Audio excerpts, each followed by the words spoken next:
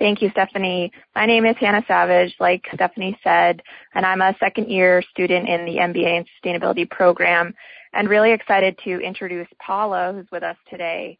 A little bit of brief background on her.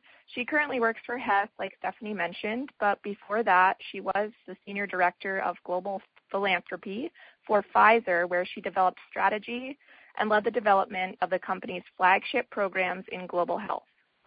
Prior to that, Paula was with CARE, the humanitarian organization fighting global poverty. Then in 2007, Paula joined Hess as its first Vice President of Corporate Social Responsibility, or CSR. In this role, Paula has seen the global company transform itself from an integrated oil and gas company to a pure extraction and production company. She has helped shape the company's sustainability programs through this major shift. And she's here with us today to share about what she does and what she's learned through her career as a CSR practitioner. So we're really excited to have you here with us, Paula. Thanks for joining. I was wondering if you want to. Yeah, you're welcome. I was wondering if you'd like to add anything related to your background. No, I mean, I think I've been very lucky in my career to be able to work both in the NGO space, but also in two very interesting global industries. So I hope that the discussion is helpful for the folks on the phone and for the participants of the BARD program. Absolutely. Yeah, I was wondering if you could share a little bit about what motivated you to become involved with CSR, both at Pfizer as well as Hess. I think, when people ask you to describe your career trajectory, I guess the most strategic answer is not I fell into it, but I guess I did. I came out of international development, and when I worked for CARE, I was based in New York, and they were moving to Atlanta, and that was not I was not able to move, and so I thought about, okay, where can I take this, this knowledge and skill set, and maybe grow it a bit and make a contribution from a different sector. And so I looked at a number of different opportunities, and at the time, Pfizer was looking to really transform its philanthropy and CSR function from one that was largely around good deeds and check writing to one that was much more strategic and tied to both societal needs and business value. And so that's really how I made the jump to Pfizer, and the rest, as they say, is sort of history. Yeah, that's great. So now within your current role at Hess, how do you define CSR there, if you had to give it a definition? Yeah, no, I'm glad you asked that, because I think if you ask 100 people what is CSR, you'll get 100 different answers regardless. So I think that the field of CSR in general has evolved in the last 10 years quite rapidly. In parallel, I think with the way stakeholders perceive the role of business in society. And I think in the 80s and early 90s, perhaps philanthropy was sort of in and of itself defined as a company's kind of social commitment. And it's really changed a lot in the last 10 years. I think stakeholders expect the private sector to be at the table, fully partnering in coming up with solutions to complex social issues.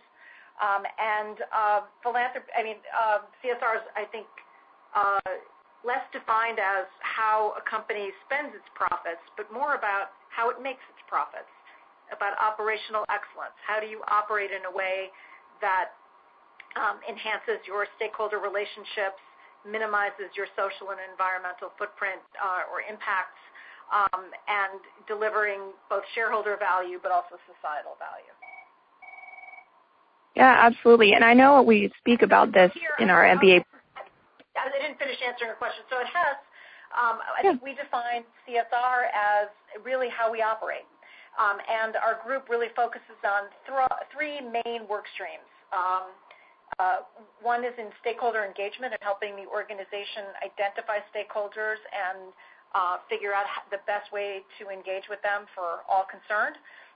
The identification and management of social risk, obviously social investment, including we're getting a little bit involved in some of the local sourcing and workforce development issues, and then building competencies across the enterprise in this space. We're a small team. We can't do it all. And so working with other functions, colleagues at the field level, building that capacity so that so that others can carry the work forward and integrate it into operations. Great, thank you. And I was also wondering, on a similar note, if you differentiate between CSR and sustainability, because there's often a difference, but I'm wondering if within your organization you do that. I don't think so. I mean, I think it's really about how companies operate now. Whether you call it CSR or sustainability, I think is really an issue of semantics, not necessarily scope or focus. I think in some companies maybe sustainability has more of an environmental connotation, but at the end of the day, it's really about the social and environmental impact, how they're managed. Okay, great. Yeah, and I'm wondering within your role there, I mean, you've been there since 2007, how have you seen the role of CSR within the company grow and change? If there's any significant sort of milestones or organizational changes that have happened within CSR? Yeah, I mean, I think, it's changed along with sort of the environment, the external environment. I think when I first got here, for the most part, the centerpiece of CSR was sort of the philanthropy and grant-making function. But over time, I think the other pieces became extremely important to our colleagues at the field level.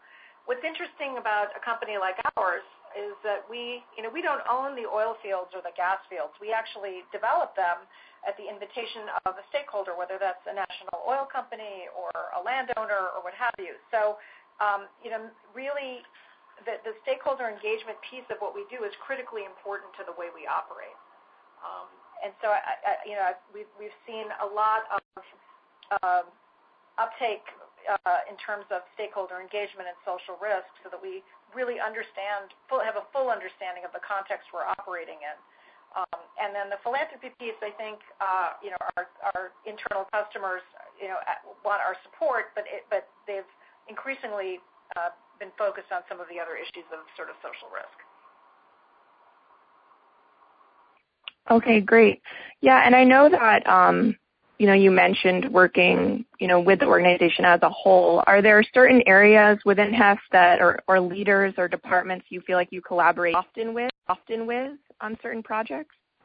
I think it depends. I mean, but what I can say is that, I think the company really sees sustainability or CSR or whatever you want to call it as part of the way we operate and an advantage for a company of our size. I think people understand that, we live in a very competitive business environment, and, this is a really good differentiator in the eyes of stakeholders, so it's a valuable aspect of how we operate. But, no, it's a very interesting company. It's very, people are very collaborative here, and it's not very hierarchical or bureaucratic, and so it's very easy to really engage with people up, down, sideways, and find ways to work together. They've been very receptive. That's great. Yeah, I was going to ask also how you benefits to the leaders or maybe corporate the executives there. Is there ever an opportunity where you have to convince them of the benefits? But what you just mentioned was that it seems pretty collaborative. Has it ever been a challenge? Yeah, no, I mean, we always have, there are always, challenges, but I think in most companies, and HES is no exception, I think now in most companies, senior management gets it. There's not a lot of convincing that has to be done, and they're often the people who, frankly, are on the front lines of, the public policy debate. They're engaging with high-level stakeholders, so they get direct feedback, particularly from external stakeholders, about the value of sustainability. By the same token, people at the sort of coal face in a company, whether they're at a oil, wellhead or dealing, working directly with customers in a consumer setting, they get it. They see this as helping them do their job better. Sometimes it's sort of the middle that doesn't quite understand. They're the ones who have a lot on their plate and don't quite understand always the value. What we have found, though, is that the more we can integrate CSR elements into what people are already doing, people are much more receptive. They don't want to have yet another group of visitors from New York or Houston with yet another sort of isolated workshop for 3 days when they just went through a risk workshop or an environmental health and safety workshop. And so we found that integrating particularly things like stakeholder engagement or social risk with the risk workshops they go through anyway that are much more kind of cross-functional. Doing that so that it's part of something they're already doing and links to their day-to-day, you get much better uptake. People are much more willing to collaborate if they see the value in the context of work they're doing anyway, as opposed to more shelfware from New York or, another workshop. Right, yeah, I think that's a really great point. Are there any specific methods or ways that you've helped integrate this, a program, for example? Yeah, so for example, with our stakeholder engagement work stream, we worked together with a number of different functional areas, including enterprise risk and value assurance, but also communications, government relations, and others, to really land on a process and a methodology that would be standard across the company. And then instead of just saying, okay, now this week we're going to go off and do stakeholder workshops with various constituents internally, we looked at all of the other workshops that they go through, notably risk workshops, which are regular, and have a structure to them that people are familiar with. And we figured out, how do we integrate into those workshops? Tack on a few extra hours, use the same sort of structure to get at this work stream. And that has worked extremely well, I have to say, because it's part of what they're already doing. And you have the advantage of having the right people in the room and being able to have a dialogue that sometimes in a one-off workshop or teleconference you're not going to have that depth of conversation. That's great, thanks. I also wanted to ask you and touch on the fact that you've achieved a really high level of transparency in your reporting. On your most recently published GRI report, you achieved the third-party verification on the A+ transparency level, which is really great. And I'm wondering if you can discuss what motivates this commitment. Is there anything specific that drives, you trying to lead the industry in this way? I get that question a lot, and I wish I could claim credit, but it predates me by a long time. Hess was publishing sustainability reports almost before it became fashionable. I hate to use that term, but I think this was our 17th or 18th annual report, and I think part of it is the culture. I think we do believe that this is an important vehicle for people to kind of understand not only accomplishments but challenges. It's really important to share challenges, and if you're not transparent about what those challenges are, you're doing, you're just kind of shortchanging yourself. I think that helps open a lot of dialogue that just some kind of polished communications vehicle might not open for people. So, and part of it is just the culture. I think we believe that being open and honest and engaging in that dialogue is good business and helps us tremendously.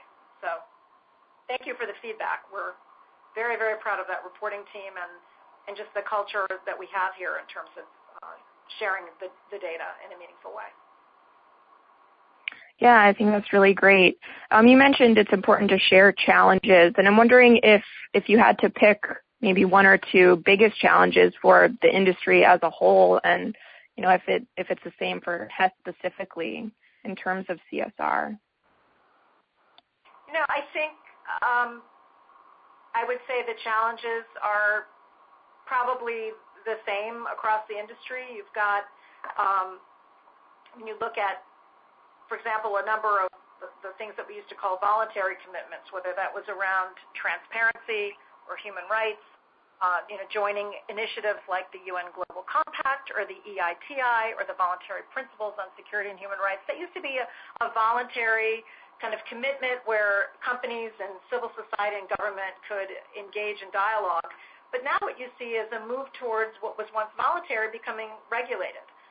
Look no further, for example, than Dodd-Frank or other legislation that's been enacted over the last couple of years in the EU and the UK Norway around revenue transparency, right? So, revenue and contract transparency was once something that you would do, engage in as a member of EITI, and now, quite frankly, it's becoming an SEC requirement.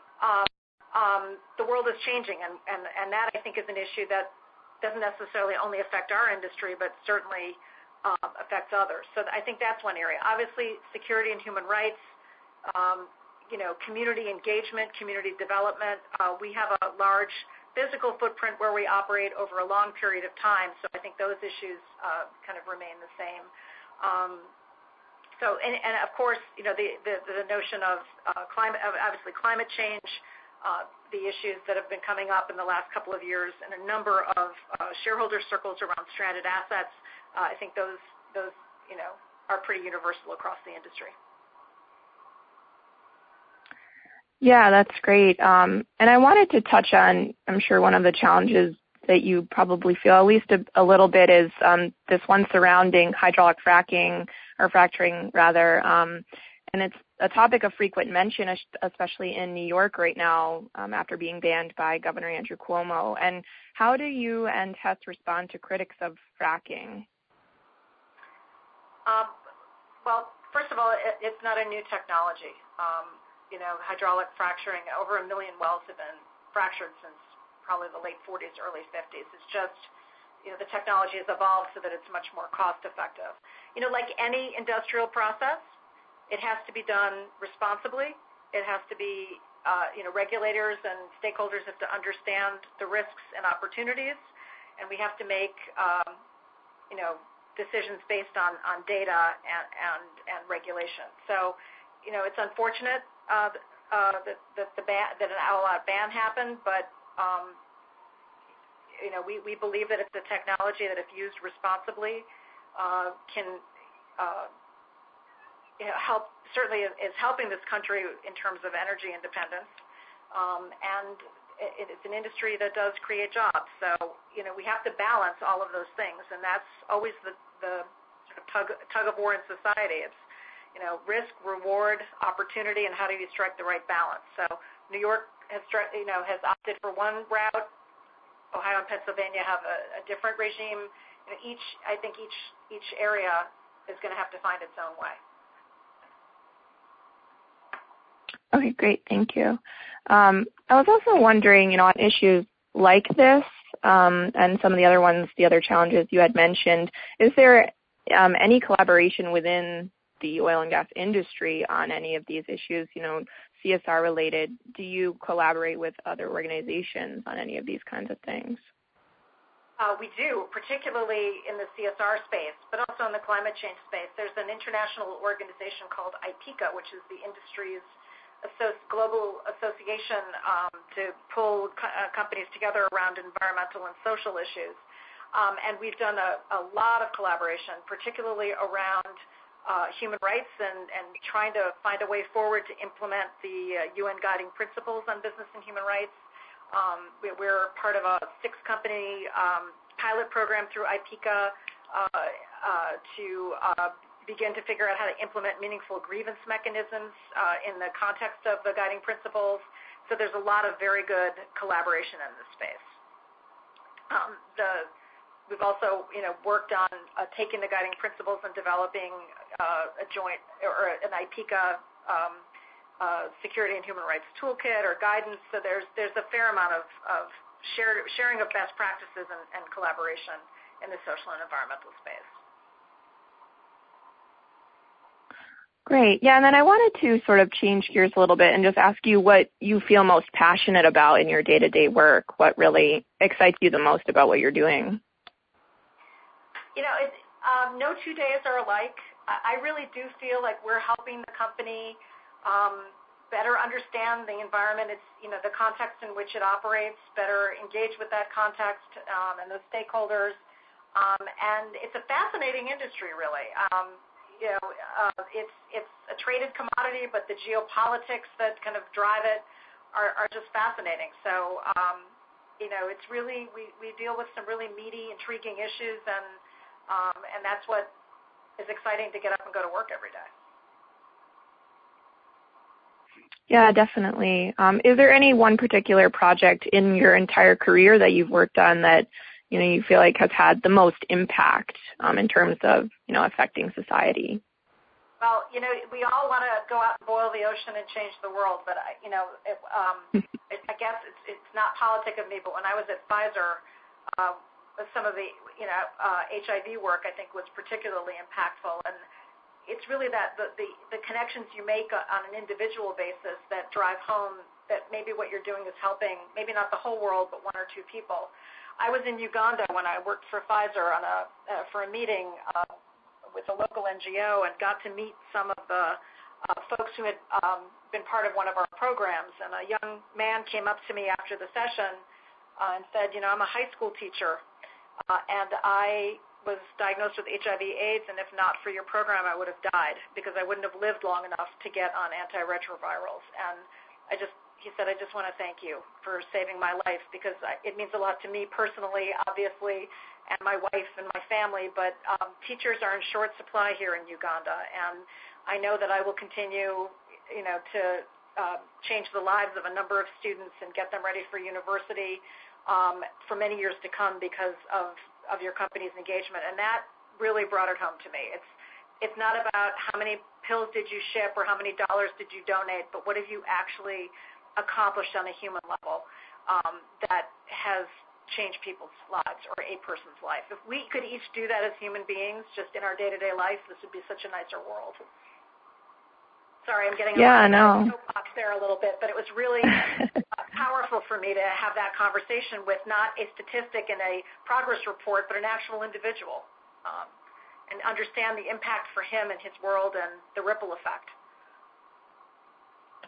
Yeah, no, absolutely. That makes a lot of sense that would, be the most impactful moment.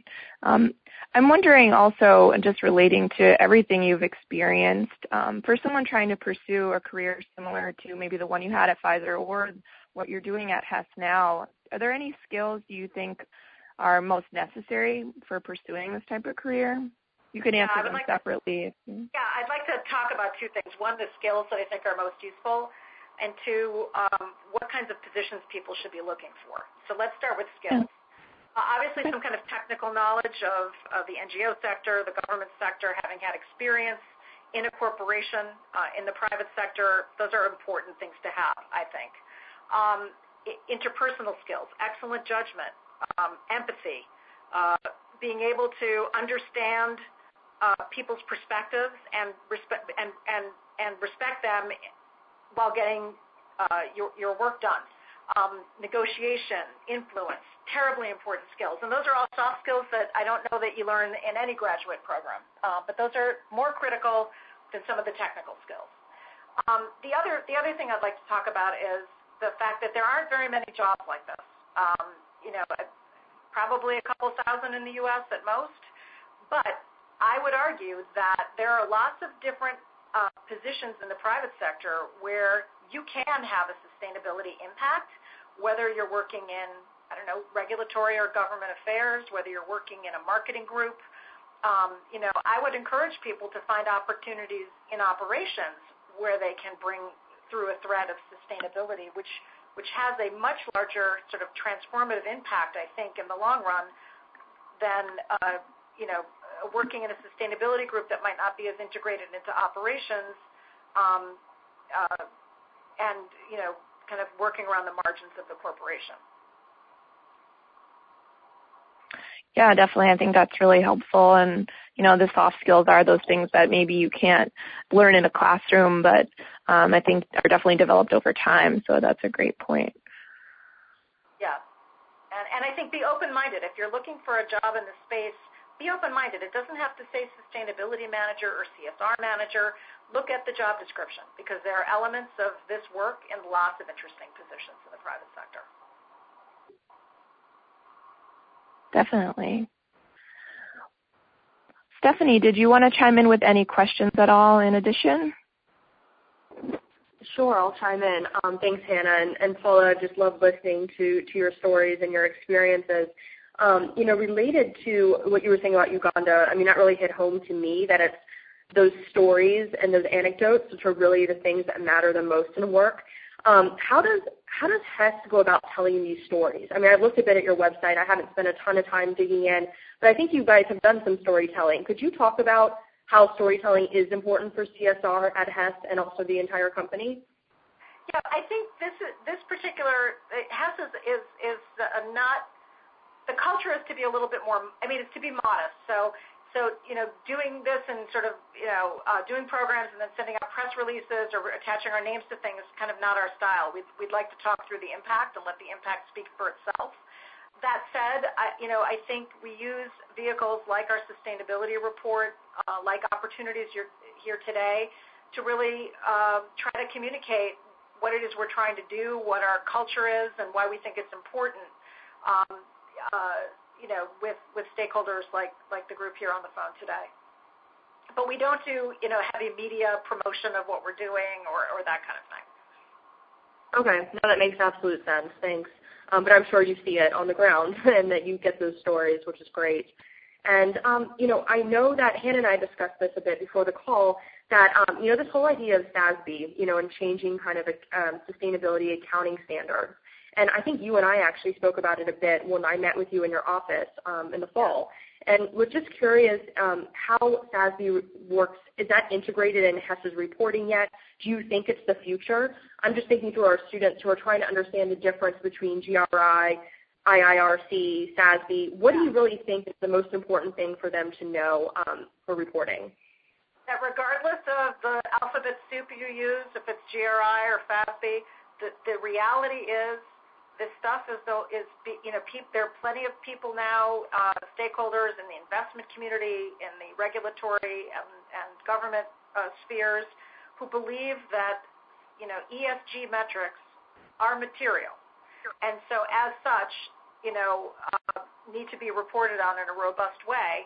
And I think the trend, as I said earlier, is moving from sort of voluntary things to on the margins over time. Some of this is just going to be regulated, I think, and I love it. And I think it certainly depends on the political winds that are blowing in various capitals. But you look at Dodd-Frank. That was meant to be the Wall Street Consumer Protection and Reform Act, and you've got two provisions in there that have nothing to do with financial markets.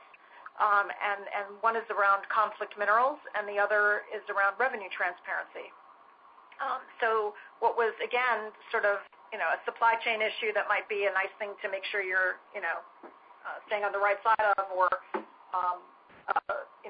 a business transaction is now, you have to file with the SEC now. So I think over time you'll see more of that. I'm not sure how much in the U.S., but certainly outside the U.S. So, and I think, this is probably heretical of me to say, but at some point I think between all of the different reporting regimes, at some point it would be nice to have standards that you can compare company performance across, and we don't really have that right now. Some people do GRI, some people do integrated reporting. It's very hard for stakeholders to kind of have a sense of of sort of a continuum of best practice across companies, across industries, when you have so many different standards floating about. Yeah, I absolutely agree. And I know there are a couple websites out there that I see that try to do that. If you look up a company, you can see their sustainability rating or something, but it's not standardized, as you said. And I would love that data. It would be interesting to compare across the board. Yeah. So if anyone's on the line that's interested in asking Paula a question, please hit 5 star on your phone, and I'll unmute you. In the meantime, I'll ask another question, but if anyone's interested, just hit 5 star, and I'll get word that you are interested in asking her. I had a question for you, Paula, about just this sustainability and the evolving definition. I've noticed that resiliency is kind of the hot word now, and I imagine the oil and gas industry and Hess as well, you have to think about that all the time. Is that a word that you all use, and if so, how is that part of your strategy, or does it differentiate at all, or is resiliency already built into everything you do in CSR? I think to your point, it's kind of the new. It's sort of like impact investing on the social investment side. It's kind of the new buzz. I think resiliency has to be built into your business plan, quite frankly. I mean, practically speaking. And so, this is definitely something operations look at on a daily basis. But in and of itself, it's not an issue we're looking at in isolation. Okay, that makes sense. And I had a conversation earlier this semester with Dale Sands, who's at AECOM, and he talked about business continuity plans for especially cities doing that, and that's how you build in resiliency. I mean, do you all kind of look at those plans internally at HES, kind of like the overall business plan of how you all are changing, or is that something that you just kind of take a different approach and you don't need to look at it through a business plan lens, you look at it just through an integrated working lens? I'm not exactly sure. I'm just trying to think through how a corporation might adopt something like that. I think that's definitely handled much more through the business operations, business continuity lens. Okay, great. And the other thing I was wondering, I mean, obviously you mentioned being, HES and the oil and gas industry having this really interesting geopolitical place in the world. And, obviously oil prices have dropped quite a bit recently. And I'm not sure if that's affected how you are operating now, or you kind of are seeing this is just the ebb and the flow of the economy and this is what's happening, or are you all actually, really acting on that and that's changing perhaps even some CSR strategies? You raised a good point. We've been here before in 2008 when it went down to 32. This definitely is an industry that is not for the faint of heart. It is a commodity. To your point, it's cyclical. Unclear why they've fallen so low. There is obviously excess supply, but in 2008 with a worldwide economic meltdown, it was a little bit clearer. For right now, we are not planning any significant changes to our CSR strategy or programs. We're not going to increase our funding of philanthropy programs by $10 million this year, but that wasn't in the plan anyway. So I think you have to wait and see what happens. If I had a crystal ball and could tell you when oil would go back up, I'd probably be able to retire. But it will, and we know it does. So for right now, this year, we're really focusing on implementation, deepening our engagement with our assets on the elements of CSR, the stakeholder engagement, the social risk, et cetera, making sure they have all the tools in place they need to be effective in those two areas. And then we'll be taking a look at our philanthropy strategy this year as well to make sure effective is effective and efficient and connected to our business and the societal needs where we operate. So exciting projects nonetheless, even in a difficult environment. There's plenty of work to do. Oh, absolutely, absolutely. And I'm sure it will go back up. But thank you for the insight of how you all are approaching it. And for anyone on the line, this is the last call. If you're interested in asking Paula a question, please press 5* on your line. And Hannah, feel free to chime in with any additional questions. I have another one last one for you, Paula, if you don't mind. Sure. Just about, you mentioned, which I think is great, about the skills that, MBAs and people should be bringing to the job, force when they are thinking about, okay, I want to work in sustainability or CSR at a company. I don't exactly need to look for that title, what's going on actually in the position, and actually, bring empathy and the soft skills and the interpersonal skills. I agree that's all very, very important. I know that, as someone who did a sustainability MBA and helps to manage a program now for it, I find that sometimes it's hard to keep my optimism up with the state of our world sometimes. I think there's so much progress, but there's also, some things that are just the reality of the world right now with climate change and other things. I'm just wondering, what is your advice for keeping your hopes up and being optimistic through all this and to know that the work really matters? What is your advice for folks out there? Oh, wow. I guess I'm just naturally a glass half full kind of person. So, we are not going to, I think keeping our sight on what is doable within a reasonable time frame and then focusing on achieving that is probably the best thing any of us can do right now. Are we going to, reverse climate change in 5 years? No. But what are the little pieces we can bite off to get us going the right direction? And I would argue that every little contribution everyone makes does have an impact. There is a cumulative impact. So, but that's just me. Maybe I'm a little bit of a Pollyanna. But no, I think you're by nature an optimist. Look no further than look at what's going on in Paris today, or just horrible things going on in our world. But there are some good things too, and I think we need to focus on what they are, how they fit into the whole, and what we can all do to support them. flourishing. Absolutely. There are wonderful stories out there.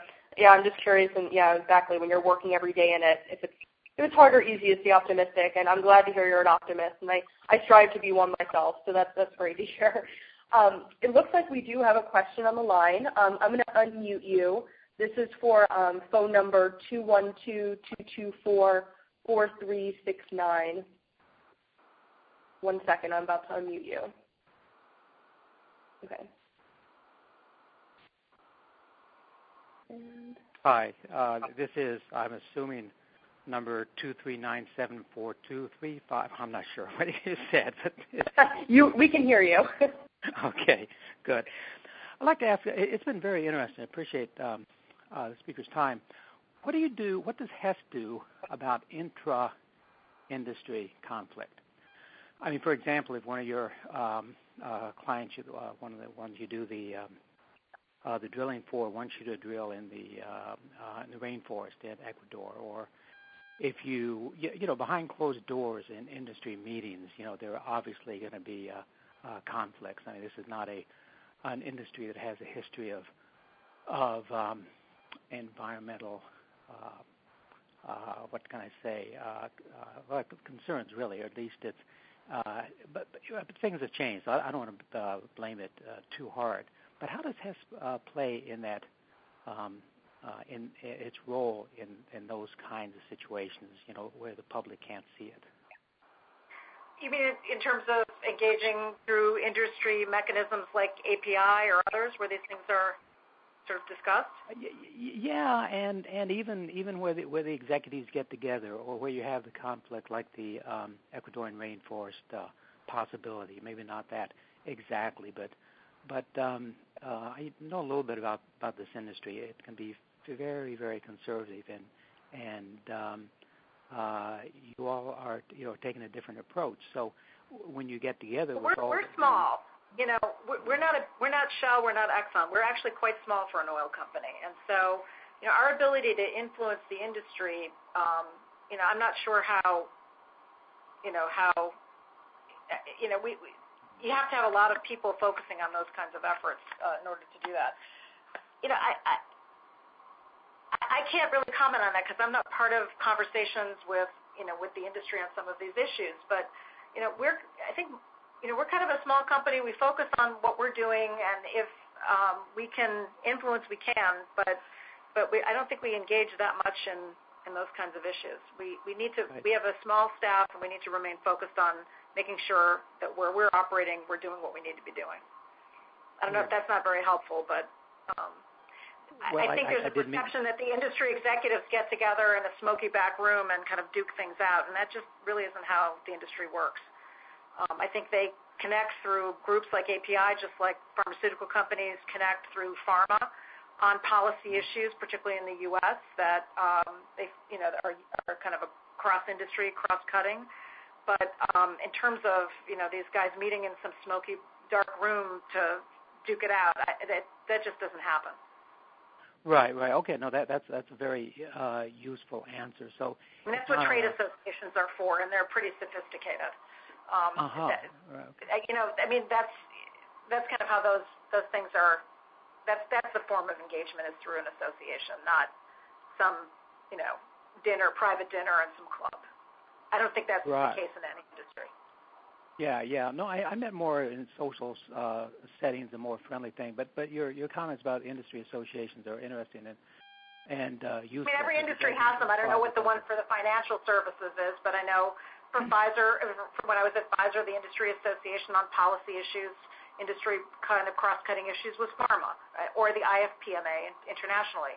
With the oil industry, you've got API, you've got other state associations, national associations, you've got IPICA, which I mentioned earlier on the social and environmental front, OGP, and those are the fora where industry, would have these kinds of conversations, either among themselves or with stakeholders. Yeah. No, that's useful to know that issues really are discussed and hammered out there. Okay, thank you. Thank you so much for your question. Yes, thank you for the question on the line. Hannah, did you have any follow-up questions for Paula? It seems like I don't think we have any further questions on the line, and so I'll let Hannah kind of take over if she has any wrap-up questions. I did end up just kind of thinking about one other thing related to climate change, because obviously that's an issue that you consider. And Hess, I mean, it does say that it's an oil, gas, and energy company. So in terms of climate change and energy, is there ever going to be, do you think, an opportunity for you to expand outside of oil and gas and into other options for securing our nation's energy needs? That's an excellent question, and you know, a number of the larger companies do have a large R&D group and lots of activity in the alternative space. We used to, well, I'm not sure if we still own them, but we have had some activity in hydrogen fuel cells. But I think the thinking is that this is not a big enough company to undertake that kind of R&D effort in terms of a broader engagement in whether it's solar or biomass or what have you. And so I think we're trying to focus on where our core competency is, and that is really in exploration and production of oil and natural gas.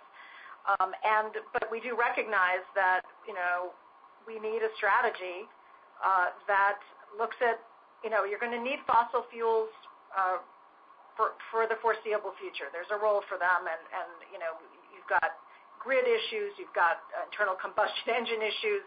Fossil fuels will be here for a while, but we do have to think broadly and you know, kind of have an all of the above strategy, right?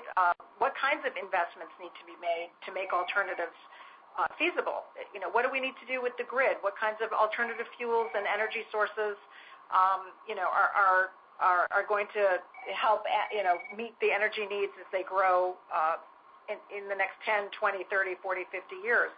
So, you know, I think that's kind of where we are. Yeah, that's helpful. Thank you. Yeah, I recognize you're smaller than some of the other ones exploring those other options. So I was just wondering if, you know, it's something you'll be considering. But, yeah, that's really helpful. It doesn't make sense. Given the size of our business and the technical capability we currently have, it probably doesn't make sense for us to undertake that kind of thing now, certainly. Right. Okay, great. I actually didn't have any other follow-up questions. So, Stephanie, I don't know if anything else came to you in the last couple of minutes. No, I mean, I've just really enjoyed this conversation with all of you, and thank you so much, Paula, for providing these insights and being inspiring for, I know, some students who are going to be graduating and us who are still in our careers here, and yeah, and just for sharing your learnings from your career. Is there any last words you think that we should be left with about Hess or about your career in CSR, or any advice? Would love to hear anything else you might want to say before we wrap up. Oh, thank you. First of all, thank you so much, and thank you to the folks on the phone. I know this is a difficult format to engage with a speaker, so I appreciate your engagement and your attention. No, I mean, I think, you know, CSR, like society, is evolving, and I think companies are increasingly, whether you call it CSR or the way of doing business, companies are increasingly finding ways to partner in their efforts to create social and business value and bring creative solutions to the table. And I think there's a lot of exciting opportunity down the line as you know, we find more and more cross-sectoral solutions or approaches to things like climate change. We're not going to solve this problem as the private sector or the NGO sector or government, whether it's a social problem, whether it's access to health care. It really takes the combined intellectual and other resources of a whole host of actors. And I think that's the way the world's going, and I think it's an exciting time to begin to enter this field. Excellent. Yes, I agree. We're all going to need to collaborate. No, it was perfect. Well, thank you so much for taking the time to talk with us today. We really appreciate the entire program. And thank you, Hannah, for coming with all the great questions and for the question on the line as well. So we will be here again end of the month with another guest, and we will be sending out details shortly about that. But, yeah, let us be in touch with the BARD MBA program if you have any questions. And thank you, Paula, again, for your time today. Thank you so much for having me. I really appreciate it. Thanks. Have a good weekend. Yeah, this is Hannah. Thank you, Paula. Really appreciate it. Pleasure. Bye. All have a good weekend. You too. Bye-bye, You too. everyone. Thank you.